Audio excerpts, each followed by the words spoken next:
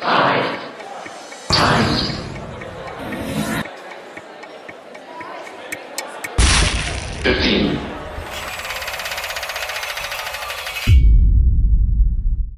thank you.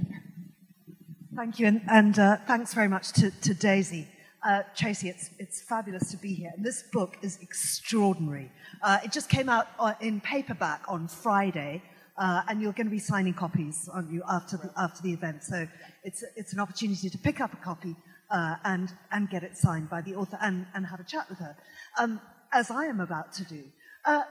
Just locate us geographically and within the timeline. Brooklands Park in the 1970s. Yeah, so it was a suburban village, but part of that green belt, just sort of 25 minutes north of London. That's where I grew up in the 70s.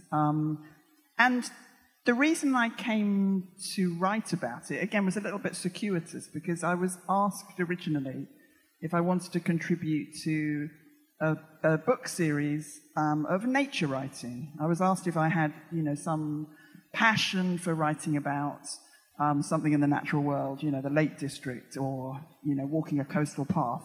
And I kind of went, nah, I can't do that. I don't know anything about the natural world. And then I came away from it, and I felt a little bit aggrieved. I thought, I did grow up somewhere. There is a landscape I do know about, and it's the suburban landscape. And it's a very neglected and looked down on landscape, and yet that kind of in-between land that's not really the city and is not really the countryside is probably where most of us grow up and live, really.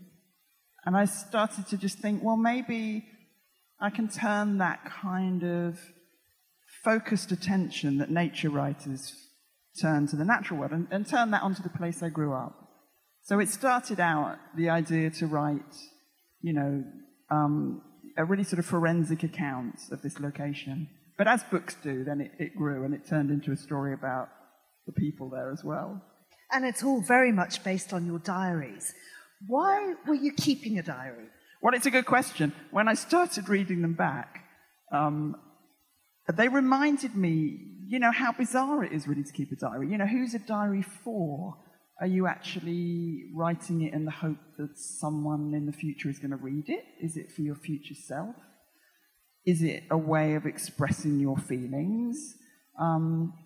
For me, what was so striking was that a lot of the time it was quite dishonest.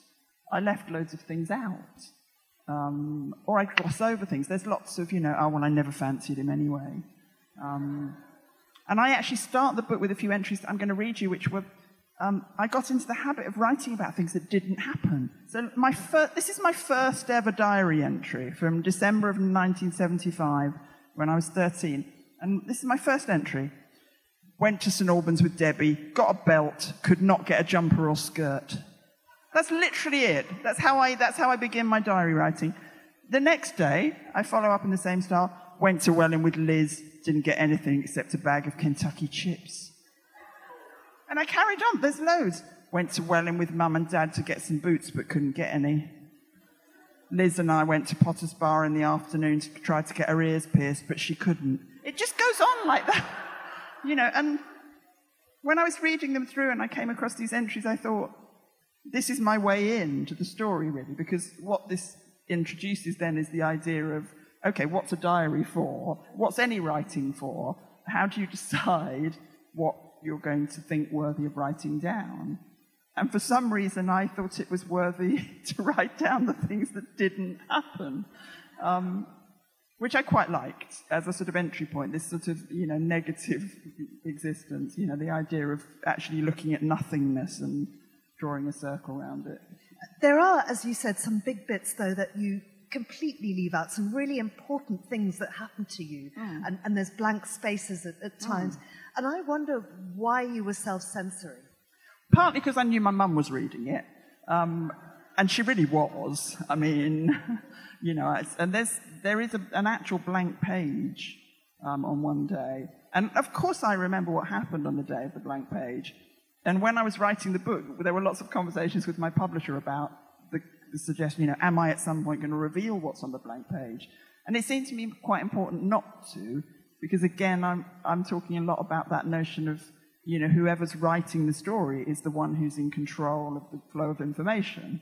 So even as the diary keeper, by not writing it down, that gives you a sort of control. You're the only one who knows what happened on that day. And I thought I'd hang on to that even within the book. I didn't want to suddenly say, because actually it's not even that important. I thought the more interesting story was the actual absence itself rather than the event. You make comparisons at various stages in the book with Mike Leigh and Abigail's Party. And I thought that was really interesting. And then you go on to talk about being common and how class is about much more than being common. There are many other things involved. And I wondered what those things were. Well, I talk about the fact that, class was a word I never heard used at all. It just wasn't used. I think it would have been considered embarrassing to discuss anyone's class. But my parents essentially had been working class North Londoners who'd left London after the war. They'd both been teenagers, lived through the Blitz.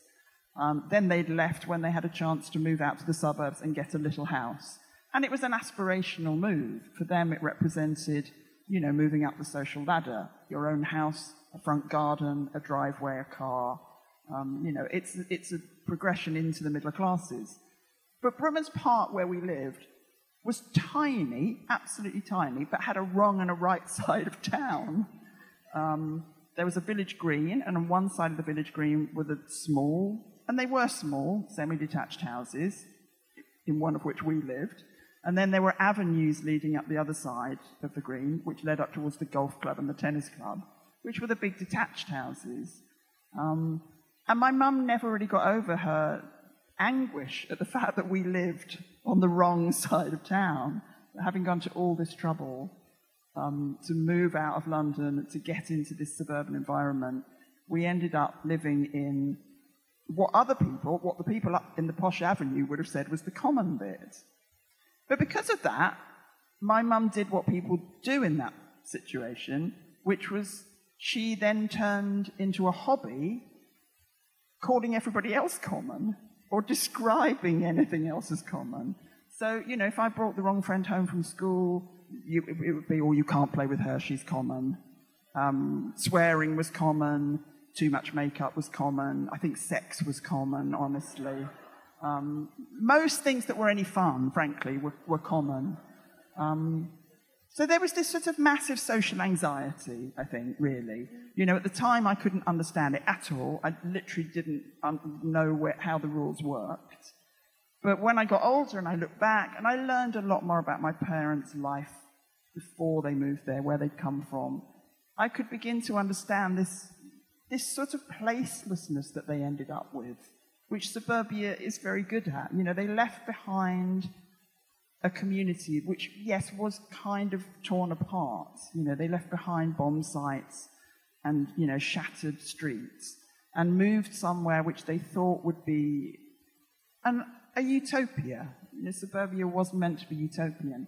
But what they found there was this bizarre sense of isolation, that they no longer were connected to where they came from, that they didn't really belong in what was the sort of the best bit of the village to live in.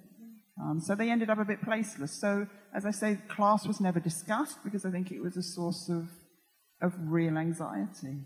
And one thing that was deemed to be very common was showing off. Yeah, showing off was the absolute limit, especially for children. I think just being loud, demonstrative, expressive, all those things, very, very bad. And I do think I did carry some of that with me. My kind of rebellion against it came when I bought an electric guitar and formed a band and started making lots of noise in a sort of way. But when I came to play my music at home, I carried on really playing very quietly. I used to play my electric guitar without plugging it in so that, no one would hear me. And I think so that I couldn't be accused of showing off. And indeed, the first time you sang was, you tell us the story. Yeah, well, I sang from inside a wardrobe because I was rehearsing with the band I was in, and they asked me one day if I could sing, and I didn't really know, but I kind of wanted to try. But I thought, I can't do it if anyone's looking at me. So I got in the wardrobe, as you do, the obvious thing to do, and from Inside the Wardrobe, I sang Rebel, Rebel. It's a little bit ironic, but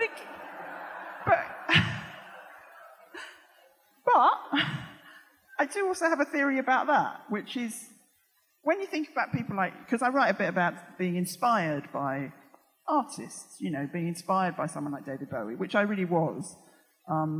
And you might think, well, that's ridiculous. Obviously, if you're inspired by David Bowie and you sing Rebel, Rebel, you should be at the front of the stage, in an outrageous outfit. But the thing I say is that the point about those kind of artists is they don't inspire the brave. Those people are fine already. They inspire the timid. And I think I was essentially full of, desire to do it, but I needed kicking to do it. I needed inspiring. I needed that, someone else to lead the way. So I think even from within my wardrobe, some little spark was lit, and that's what you need, I think, from those kind of artists. You've looked at these diary stories before, and some of them have appeared elsewhere. And in fact, in your previous book, Bedsit Disco Queen, and I wonder what was different, how you dealt with the material in a different way this time. I think it's much more personal. I used the diaries a little bit in Bedsit Disco Queen, but really I was telling quite a schematic story. And I was trying to tell a cool story, honestly. I was trying to tell a story which was all, I was a teenager, and I formed a band, and I bought all these cool records, and then I became a pop star, and it was great. And then this time around, I looked at them more honestly, and tried to sort of include all the things, that didn't add up, that didn't really fit, because most of our lives are made up of things that they don't just all fit this cool pattern. There was a bit where I talk about going to that big anti-Nazi League demonstration that ended with a big gig in Victoria Park, and the Clash played, and I went on that. But the next day, I went to a disco in the British Legion Club in Potter's Bar, and I just thought it was important to kind of record those juxtapositions. And another thing that might not fit necessarily, I think, is what you were reading, some really dark stuff. I did do some funny reading as a teenager. I think, honestly, I trying to impress a boy, frankly.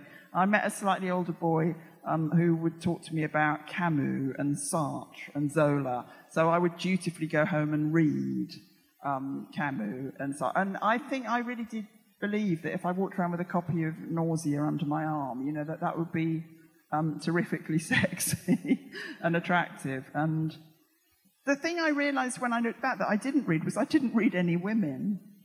There's a real gap in my education at that point. Sometimes I read other women writers and they look back and they say how inspired they were when they read Little Women or Jane Eyre or whatever it was.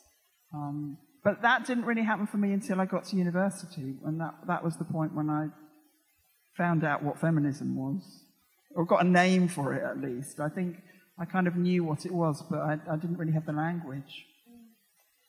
You write the book, I like to think I am London, but in fact, like many people, I have suburban bones.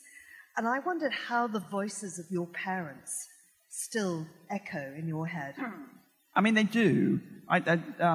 Both my parents died before this book was finished. My mum a few years before I even wrote it. My dad died just before I wrote it. And yes, I definitely couldn't have been this honest if I thought they were going to read it. And the thing about having suburban bones was I didn't know I did, honestly, until I went back on a visit. And when I started writing, I thought, well, I probably need to go back and visit Brookmans Park, where I hadn't been for 20-odd years. And in my mind, it was hundreds of miles away, because I'd sort of pushed it away. And I got on the train. It's 25 minutes on the train from where I live. I'd made a packed lunch to take with me, because in my mind, it's just over there. It's going to take hours. So I'm sitting on the train eating my sandwiches on the 25-minute train journey. Got to Brookmans Park, got out, walked into the village, and just felt completely at home. And that was quite revelatory. And that made me realize, okay, I'm not going to write a kind of sneering, condescending book about how awful suburbia is. I'm going to try and write an honest portrayal of the fact that when I was living there as a teenager, I couldn't wait to escape.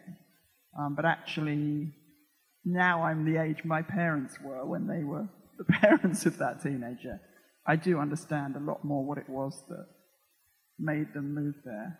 And in your song, Frost and Fire, you write about the difference in ambition of you and your mother and how very, very diverse you were. And you went from having this really close relationship as a child to being much, much further apart. Just unpick that a little bit for us. Well, I do think it was a classic generational thing. My mum and I were very close when I was a child, but when I became a teenager and rebelled, essentially, and wanted more from my life, I do think she found that very threatening. And I think it came at a stage in her life when she was feeling very thwarted. She'd been a very bright girl growing up, but left school at 15, worked briefly as a secretary, and then gave up work to bring up 3 kids. And she was good at it, and she enjoyed it, but I do think she felt some frustration. And instead of them being pleased to see me escape that, I think she enacted upon me what had been enacted upon her, which is to try and squash me down a bit. I read Deborah Orr's book, Motherwell, and she writes very similarly about that kind of relationship with her mother and how hard it is to understand sometimes why our mothers weren't happy for us to see us escaping, to see us achieving things they couldn't.